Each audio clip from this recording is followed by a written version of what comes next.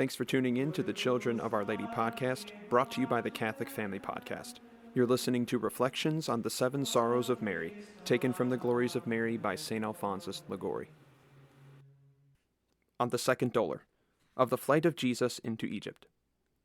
As the stag wounded by an arrow carries the pain with him wherever he goes, because he carries with him the arrow which has wounded him, so did the Divine Mother, after the sad prophecy of Saint Simeon, as we have already seen in the consideration of the first dolor, always carry her sorrow with her in the continual remembrance of the passion of her Son.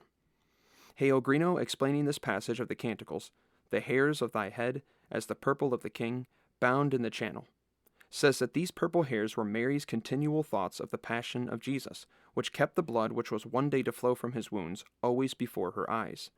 Thy mind, O Mary, and thy thoughts, steeped in the blood of our Lord's passion, were always filled with sorrow, as if they actually beheld the blood flowing from his wounds. Thus her Son himself was that arrow in the heart of Mary, and the more amiable he appeared to her, so much the more deeply did the thought of losing him by so cruel a death wound her heart. Let us now consider the second sword of sorrow which wounded Mary, in the flight of her infant Jesus into Egypt from the persecution of Herod. Herod, having heard that the expected Messiah was born, foolishly feared that he would deprive him of his kingdom. Hence St. Fulgentius, reproving him for his folly, thus addresses him: "Why art thou troubled, O Herod? This king who is born comes not to conquer kings by the sword, but to subjugate them wonderfully by his death." The impious Herod therefore waited to hear from the holy Magi where the king was born, that he might take his life.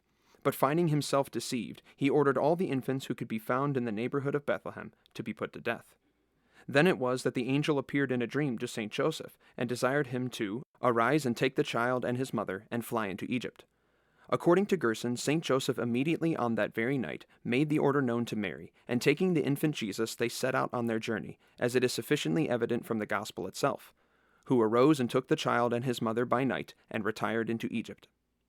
O God, says Blessed Albert the Great, in the name of Mary, must he then fly from men who came to save men? Then the afflicted mother knew that already the prophecy of Simeon concerning her son began to be verified. He is set for a sign that shall be contradicted. Seeing that he was no sooner born than he was persecuted unto death.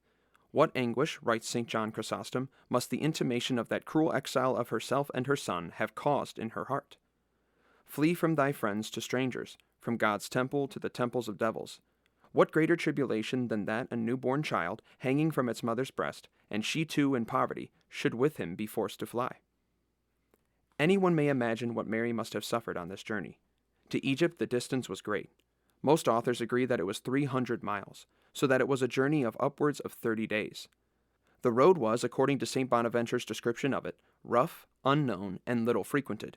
It was in the winter season, so that they had to travel in snow, rain, and wind, through rough and dirty roads. Mary was then 15 years of age, a delicate young woman, unaccustomed to such journeys. They had no one to attend upon them. St. Peter Chrysologus says, "Joseph and Mary have no male or female servants. They were themselves both masters and servants." O God, what a touching sight must it have been to have beheld that tender virgin, with her newborn babe in her arms, wandering through the world. But how, asks St. Bonaventure, did they obtain their food? Where did they repose at night? How were they lodged?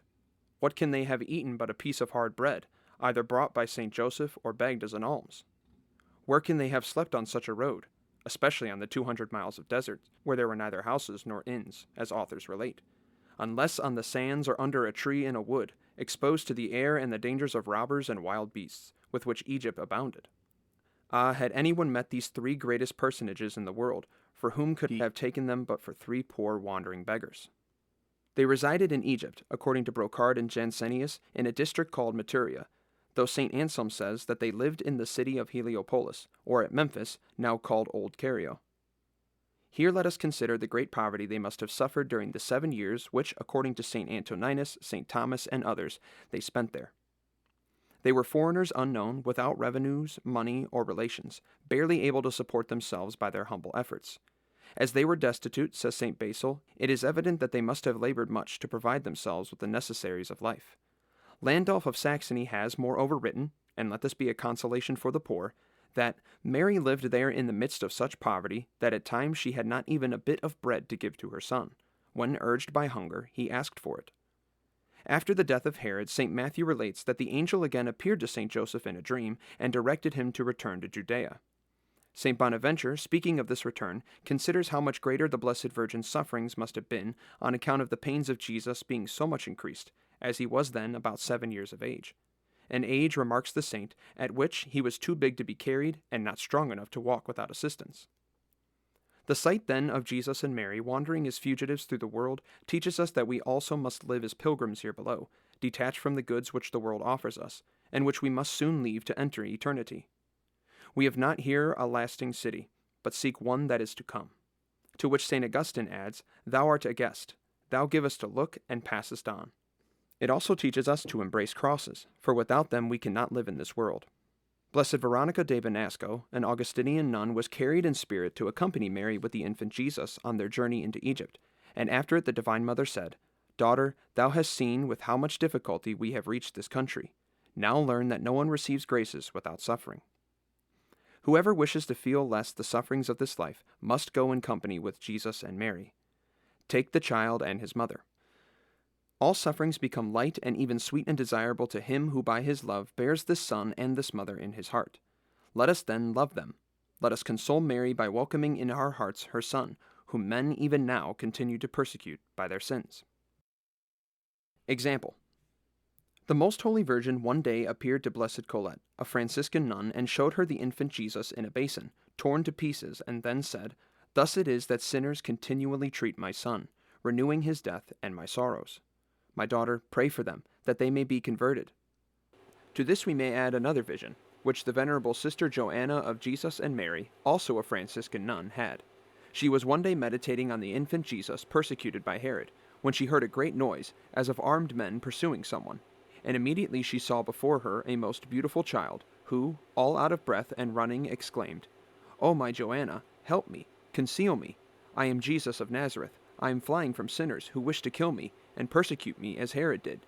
Do thou save me." Prayer. Then, O Mary, even after thy Son hath died by the hands of men, who persecuted him unto death, these ungrateful men have not yet ceased persecuting him by their sins, and continue to afflict thee, O sorrowful Mother. And, O God, I also have been one of these. Ah, my most sweet Mother, obtain me tears to weep over such ingratitude.